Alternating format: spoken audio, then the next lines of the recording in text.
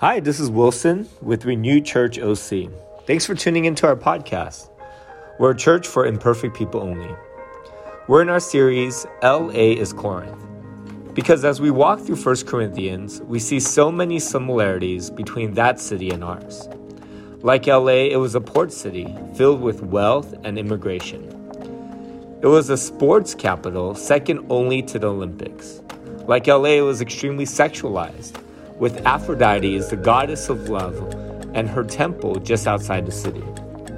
A part of worshiping her was sleeping with one of her 1,000 priestesses. Lastly, like LA, the church was deeply divided along political lines. Sound familiar? And the whole time, Paul is trying to call the community of Christ to live Christian values in the midst of this culture, and it's a fight. As we walk through this letter, we are encouraged and called in the same ways to live for Jesus while living in LA. All right, if I could get your attention, everyone, if we could come back together. Renew Church, if we can come back together. You know, I am so happy that we love to talk. We love to share. That's a beautiful thing about our church. And even afterwards, I hope there's an afterglow that you guys can go and you can share and talk some more about fun things, about meaningful things. But it's always good. It's always good. Hey, it's good to be together. Amen? Amen. Thank you for the clap. I love the energy that we have today. And it's very fitting that we have some energy, not because it's Super Bowl Sunday, but we want to look at the most exciting event of all time. Of all time. Whoa, superlatives here. We want to study the greatest event in all of human history. Now you might be thinking to yourself, wow, what do you mean by all this? Well, we do. We want to study the greatest event in all of human history, and that is the resurrection of Jesus Christ. Now you might say, most exciting? Greatest event of all time, of all history? How is that? Well, this morning, I want to prove to you that this isn't all just hype, that it's not just puff, it's not an exaggeration. I want to show you that all of these superlatives are appropriate and fitting to what we're going to look at this morning. So in order to present the resurrection properly, we're going to look at two scriptural passages. Now, I know I'm asking a lot from you, but we as Renewed Church, we love the Word of God, and so I think we can do it, okay?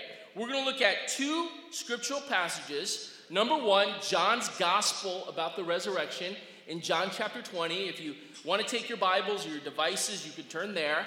And then we're also, number two, going to look at Paul's letter to the Corinthians, what we've been going through. And we land today on 1 Corinthians chapter 15, verses 12 through 20. We're going to look at both of those passages. We're going to go back and forth, and we're going to look at the significance of the greatest, most exciting event in all of human history. Are you excited? Yeah, okay, good. Oh, you can clap for that. That's cool. All right, so let's look at it. John chapter 20, and we'll have it up here for those of you that don't have devices or Bibles. John chapter 20. And again, we're going to read it in its entirety. But we, as Renewed Church, we love the Word of God, and we love studying the Word of God. So this isn't going to be a problem for us, okay? John chapter 20, let me begin reading, and we're going to read from 1 to 21, okay? A lot of verses here. Okay, John chapter 20. Here's the Word of God. Early on the first day of the week, while it was still dark, Mary Magdalene went to the tomb and saw the tomb had been removed from the entrance. So she came running to Simon Peter and the other disciple, the one Jesus loved, and said, "They have taken the Lord out of the tomb, and we don't know where they have put him." Verse 3. So Peter and the other disciple started for the tomb. Both were running, but the other disciple outran Peter and reached the tomb first. He bent over and looked in at the strips of linen lying there, but did not go in. Verse 6. Then Simon Peter came along behind him and went straight into the tomb.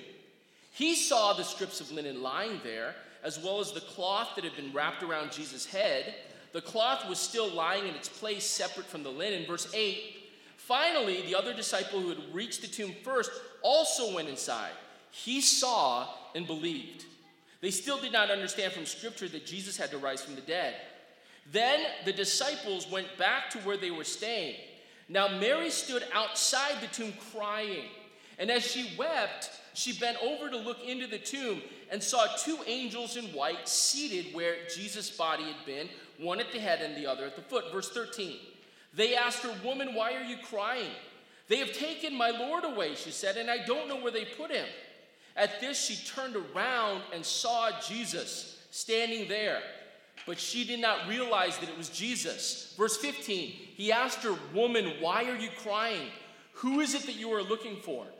Thinking that she was the gardener, she said, "Sir, if you have carried him away, tell me where you've put him, and I will get him."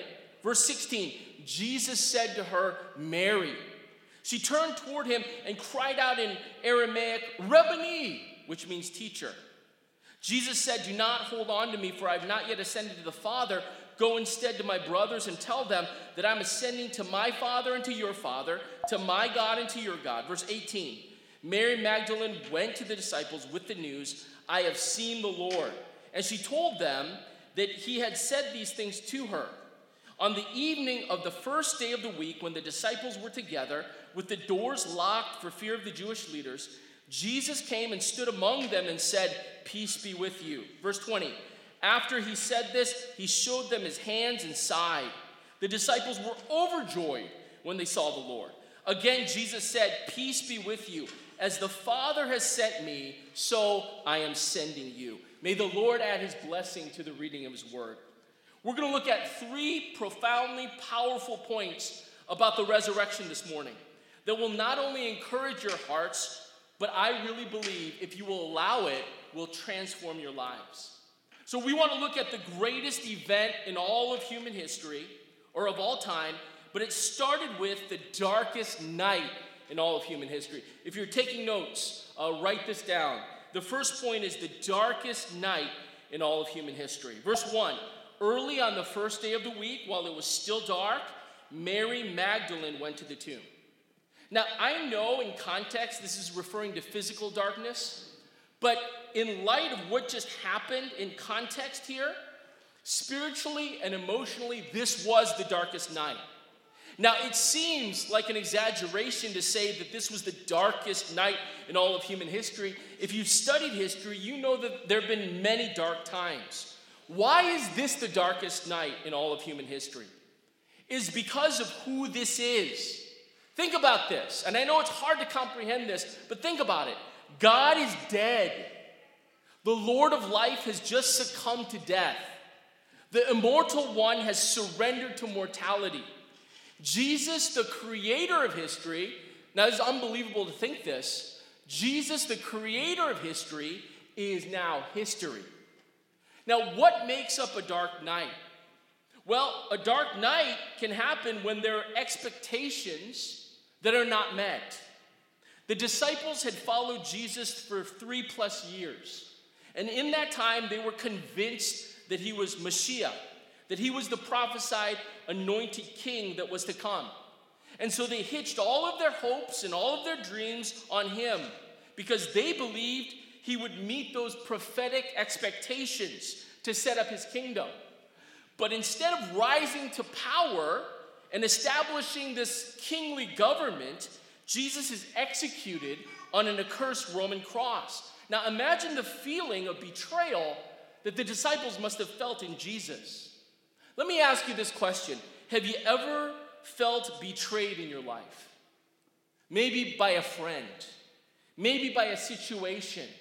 Maybe you needed something to come through and your expectation was not met. And you're desperate to have that thing come true. That is definitely a dark night, isn't it? What makes up a dark night? Well, when there is utter defeat without hope.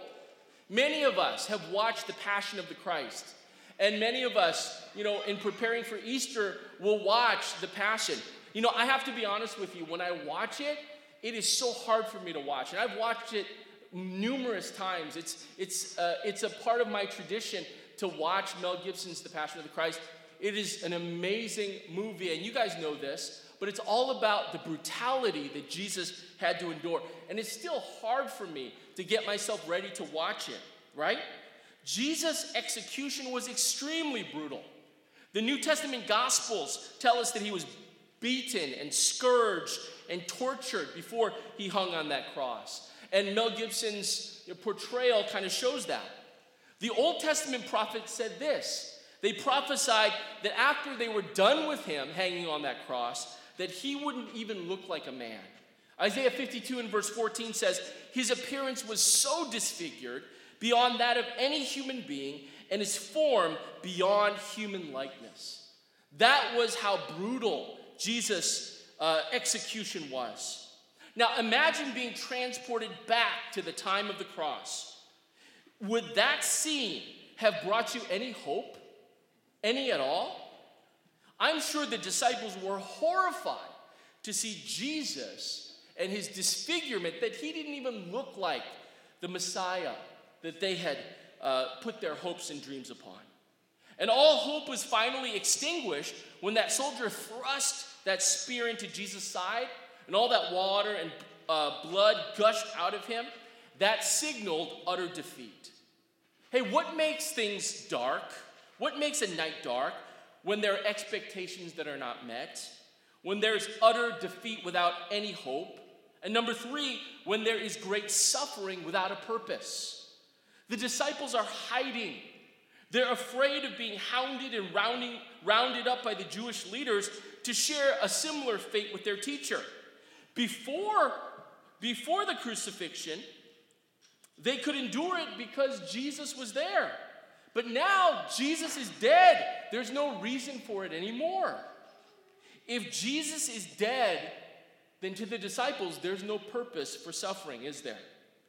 You see, the Apostle Paul encapsulates this very sentiment even better in our text in 1 Corinthians 15. And if we could put it up right here. If you want to turn there, you can do that. But I want us to look at what Paul says, and he says it even better than how I've just put it. 1 Corinthians chapter 15, let's begin reading in verse 12. It said, but if it is preached that Christ has been raised from the dead, how can some of you say that there's no resurrection of the dead? If there is no resurrection of the dead, then not even Christ has been raised. And if Christ has not been raised, our preaching is useless, and so is your faith. More than that, we are then found to be false witnesses about God. For we have testified about God that he raised Christ from the dead. But if he did not raise him, if in fact the dead are not raised, verse 16, for if the dead are not raised, then Christ has not been raised either. Verse 17, and if Christ has not been raised, your faith is futile. You are still in your sins. Then those also who have fallen asleep in Christ are lost. And if only for this life we have hope in Christ, we are all people most to be pitied. Paul says this so well. If there is no resurrection, Paul says we see 7 huge problems as Christians. What if there was no resurrection? Can you put the next slide up? What if there was no resurrection? Paul unpacks it for us. Verse 13, he says if there's no resurrection, Jesus didn't rise as he promised. All throughout the Gospels, Jesus promised that as Messiah, he would be sacrificed for sin and would rise again from death. Remember when he told the Jewish leaders, destroy this temple, and in 3 days I will build it up again. He was talking about himself, that he would rise from the dead.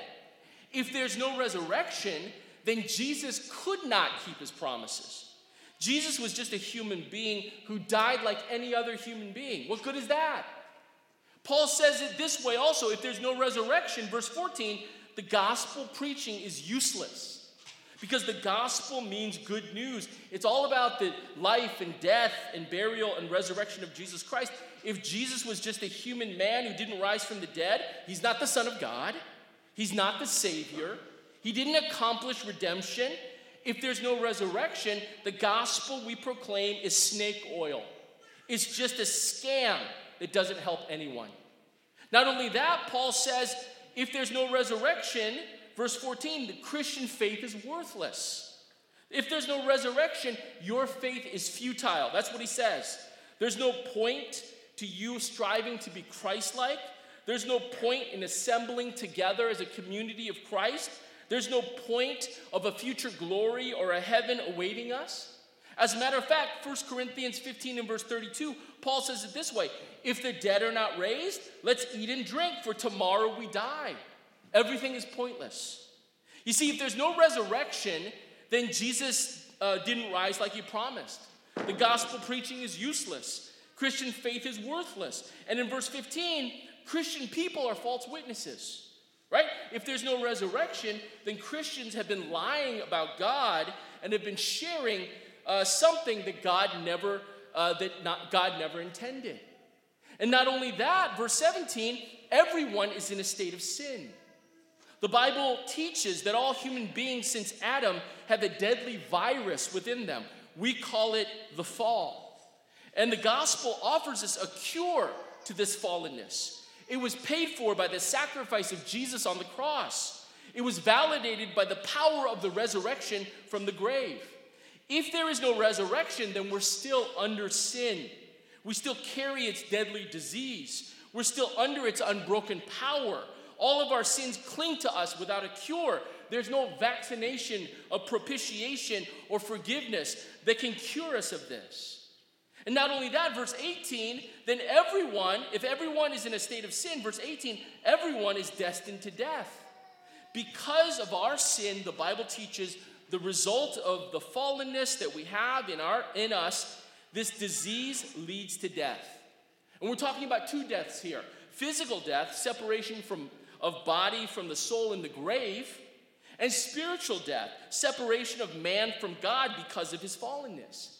If there's no resurrection, death is a reality and it's also a destiny. And not only that, but Paul kind of ends it this way in verse 19. If there is no resurrection, Christianity is a pitiful religion. There's no hope, there's no power, there's no purpose. If there is no resurrection, Christianity is just a man-made religion that offers nothing. You see, if there's no resurrection, Jesus didn't fulfill his promise. The gospel preaching is worthless. Christian faith is useless. Christians are false witnesses. Everyone is in a state of sin. Everyone is destined to death, and Christianity is just plain pitiful.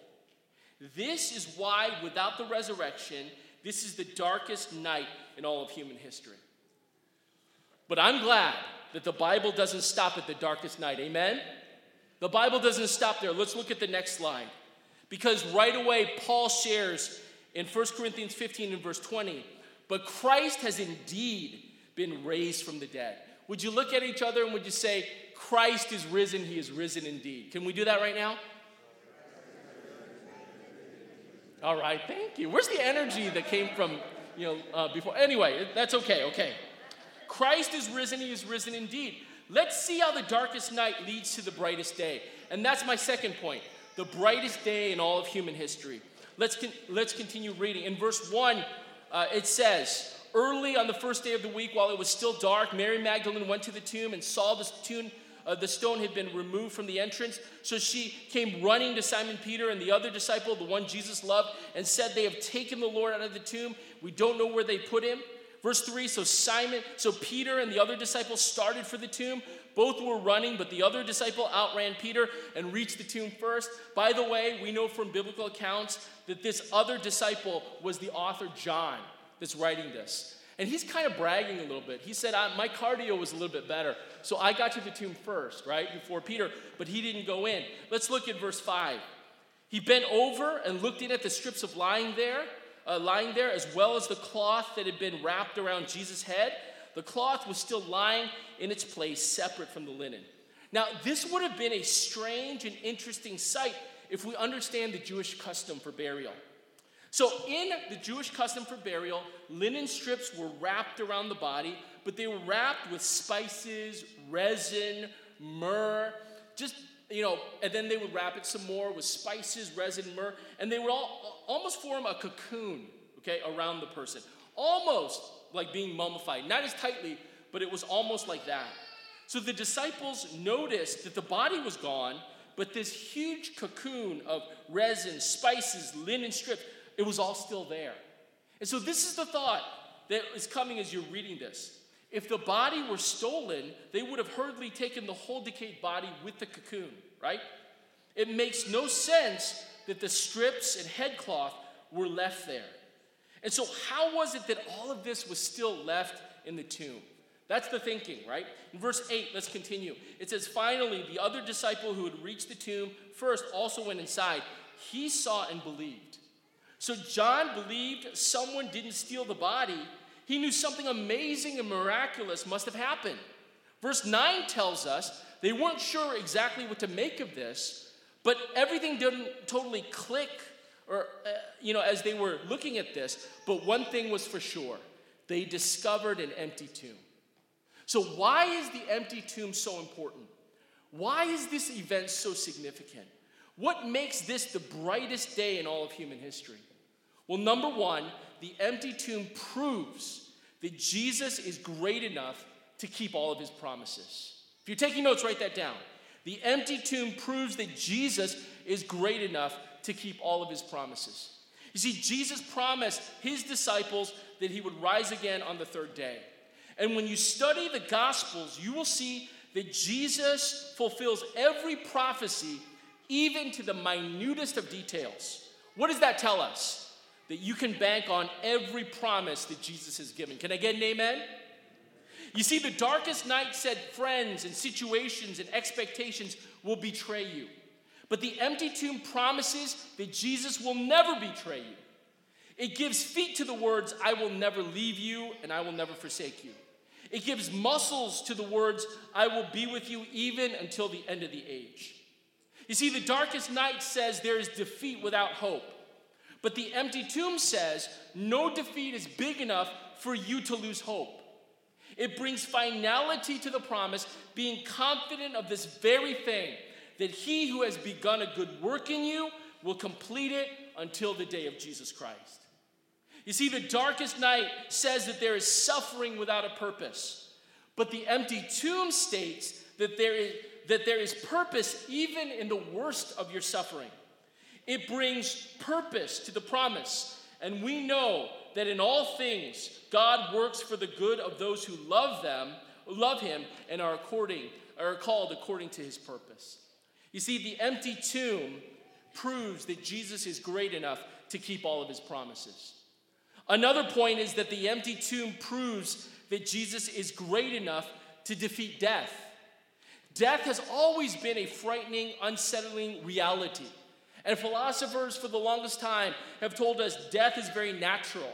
But that's not how we feel, is it? When we near death, we don't comfort ourselves, oh, death is just natural, I'm going to die. No, we get anxious about it, right? And rightly so. There's something very unsettling in our souls about death, because we were never meant to just die that way. And the empty tomb gives us hope.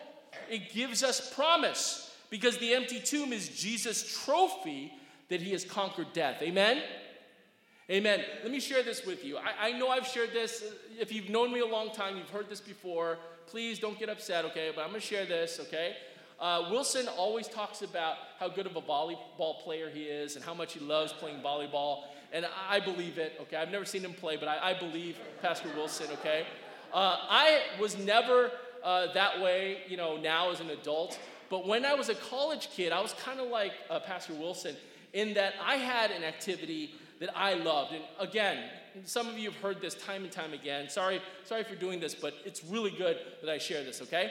All right, Pastor Wilson loves volleyball. In college, I was addicted to karate, okay? I love going to karate tournaments. Can we put the next slide up, okay? If you've ever seen The Karate Kid or you've seen Cobra Kai, you know the kind of tournaments I'm talking about. And I was completely, in college, completely absorbed to going to tournaments, entering into tournaments. And so on the weekends, I would enter every taekwondo, every mixed tournament that I could find. I would travel around even Florida and Alabama and Georgia, even as far as Texas, to compete in these tournaments. And if I can share this, I was really good, okay? And I would win most of my fights. And most of the time that I entered the tournaments, I would win. I would win a trophy for whatever I was doing, okay? And there are times that I would get first place trophies, and these were huge. They didn't give you money back then. They just give you a big trophy, okay? And it was almost as big as me. And I remember those huge trophies that we would get. So on the way back home, right, as I was going home, we would stop at a restaurant. We'd stop at Perkins, or we'd stop at Waffle House. Those things that are really popular in the South. And we would always, our group, right, who compete in the tournaments, would always bring our trophies inside. So imagine these massive trophies. We'd bring them into the restaurant, and we'd set them on the table, right? And we would grunt, and we would scream. And, in Taekwondo, the exclamation for victory was manse, right? And so every so often we'd be eating and we'd be drinking. I drink Coca-Cola, of course. I'd be drinking. I'd go, manse, And another guy who was a karate guy, he would yell out the Japanese phrase for victory, banzai. And we would talk and we'd joke around. And that's what we would do, okay? And sometimes we'd get kicked out of the restaurant because we were too loud. But it was so fun as we would celebrate what had just happened, how I roundhouse kicked and knocked out somebody. And it felt so good to be able to be obnoxious and to hold up that trophy. Listen, a trophy is a tangible reminder of your victory. A trophy proves the date and the time that you had that victory, that you won. Can we put up the next slide?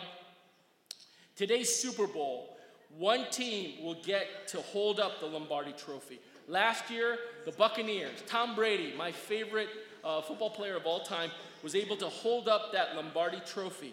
And every member of that team is going to touch that trophy. They're going to kiss that trophy. They're going to take pictures with that trophy. They're going to party with that trophy. Tom Brady took that trophy on a boat with him. You remember all about that last year. Some of you don't care.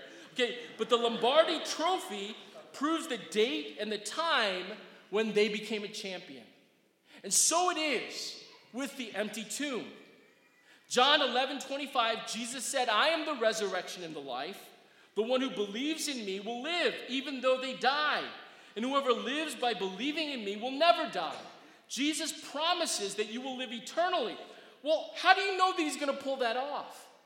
Jesus proves it by the empty tomb. Jesus points to his trophy, the empty tomb, and gives you a date and time that he conquered death for you. And so when death bears its fangs in your life, the Christian can confidently say, death, where's your sting? There's no sting to death. Grave, where's your victory? There's no victory in death. Death is not this scary reality for us anymore, those who are found in Christ Jesus. Can I get an amen? Jesus won victory over death when he resurrected from the tomb. There is an empty tomb.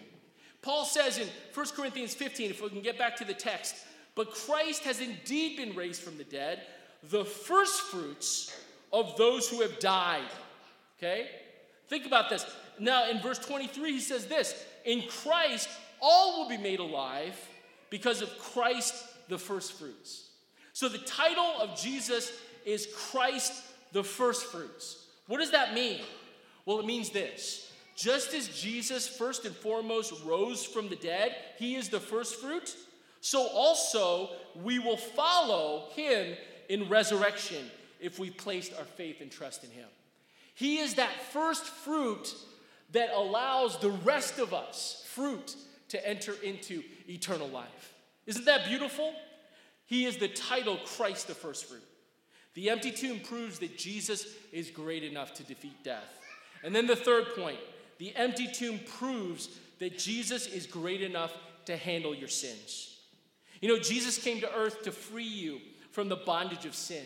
His very name means that he will save his people from their sins. So I want to ask you this morning, are you struggling with sin? The empty tomb is a reminder that sin doesn't have to have control over you anymore. It empowers us to have victory over our temptations, over our sins, because Jesus paid for it on the cross and he rose again to give you victory. Are you in a dark night today? Do you doubt God's promises in your life? Do you feel alone and isolated in this world? Are you living fearful and powerless in your existence? May I share with you, you need to discover the empty tomb this morning. The power of Jesus' resurrection. You see, the darkest night leads to the brightest day, which leads to my last point. Point number 3, the greatest transformation in all of human history. And I really believe this is true. The greatest transformation in all of human history. Now, I want you to notice Jesus' appearance, who he appears to first. Let's look in verse 14. At this, she, Mary Magdalene, turned around and saw Jesus standing there, but she didn't recognize that it was Jesus. And he asked her, "Woman, why are you crying? Who is it that you're looking for?" Thinking he was the gardener, she said, "Sir, if you carried him away, tell me where you have put him, and I will get him." Verse 16, and Jesus said to her, "Mary." And she turned around toward him and cried out in Aramaic, "Rabboni," which means teacher. This is interesting that Jesus first appears to a woman. Now, as a first century reader reading this would have been crazy. This would have been shocking. You know why? Because women were seen as insignificant in the first century. Women were seen as inferior. Let me give you an example. If you were to call a woman as a witness to testify in a trial, their testimony alone would have been seen as inadequate and inconsequential. You know, their testimony would have been thrown out if that's all the witness that you had. So the idea that something as important as the resurrection of the Son of God would have been first witnessed by a woman would have been seen in the first century as ridiculous. You're going to want somebody with some gravitas to witness this. Why is it talking about a woman? They would have thought it's a waste of an appearance. They really would have thought this. Now, if you were Jesus, who would you have appeared to? All right? You're Jesus, you just rose again. Who would you appear? I thought about this. I thought, man, I'd love to appear to Pilate, right? I would love to, hey, I'm alive, bro, you know? I'm not dead. I would have scared him to death. Or I would have gone to the Sanhedrin. I would have said, bow before me, right? I am the King of Kings and the Lord of Lords. I'm your Mashiach. I would have done that. Or I would have gone to Tiberius Caesar and I would have said, you're not the king, I'm the king, right? I would have started a resurrection tour of Egypt and Greece and Rome. I would have gone to all the power players to let them know that the king has arrived. You know, but I'm sinful, you know? That's the wrong thing to do.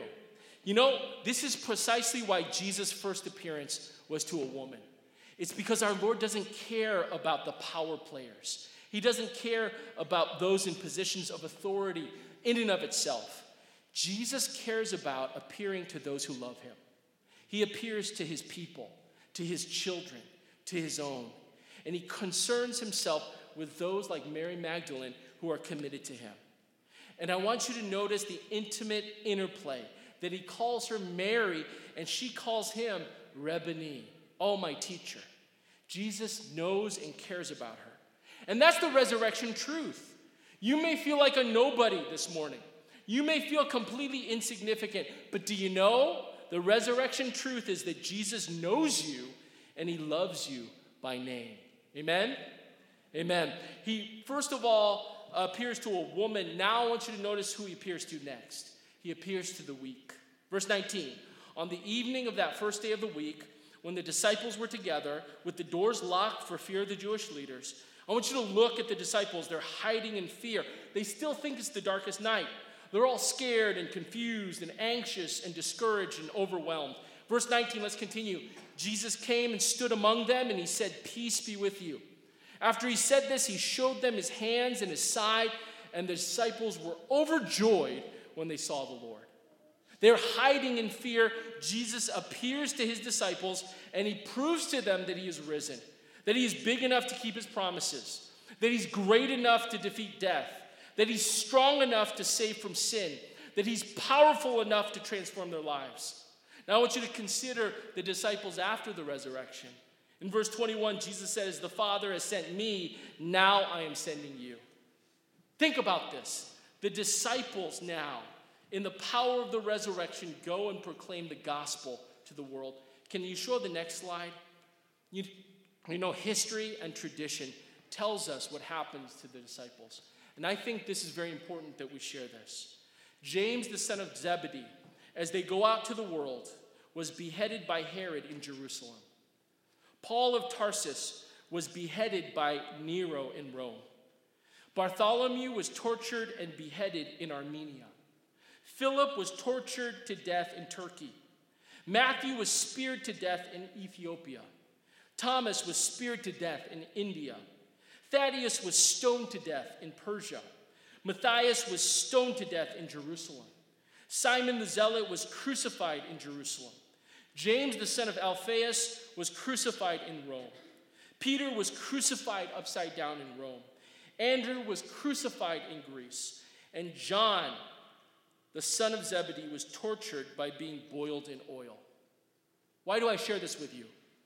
Because before the resurrection, they were scared and confused and anxious and secure. Now, because of the resurrection, they are bold and determined and courageous and confident. Can I share with you, all of them were willing to lay down their lives for Jesus and the gospel. I believe this is the greatest proof of the resurrection. You see, people will die for something they believe to be true, but people will not die for something they know to be false. If the disciples had stolen the body, if they had fabricated this message, if it were all just an elaborate scam, they would have left at the first sign of suffering. What advantage is it to suffer for a lie?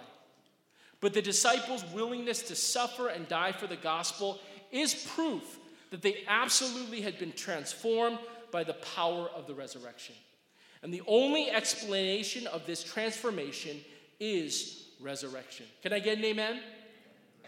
This morning I want to ask, are you living in fear? Are you living in maybe fear of the future and what it entails? Do you find yourself in a season of doubt where you doubt God's promises? Do you feel alone and isolated with no one to turn to? Are you experiencing maybe a season of suffering and you're asking, what's the purpose? If it's you in any way, shape, or form, it's time to appropriate Jesus' resurrection in your life. It's time to live out the power of the resurrection. Every head bowed, every eye closed, just for a moment.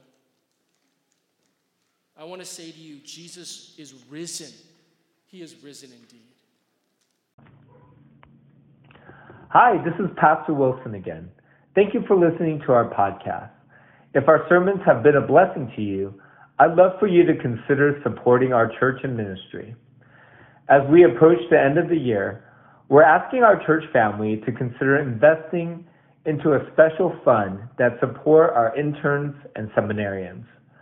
Renew has a vision of investing in pastors for the next generation through our internship program.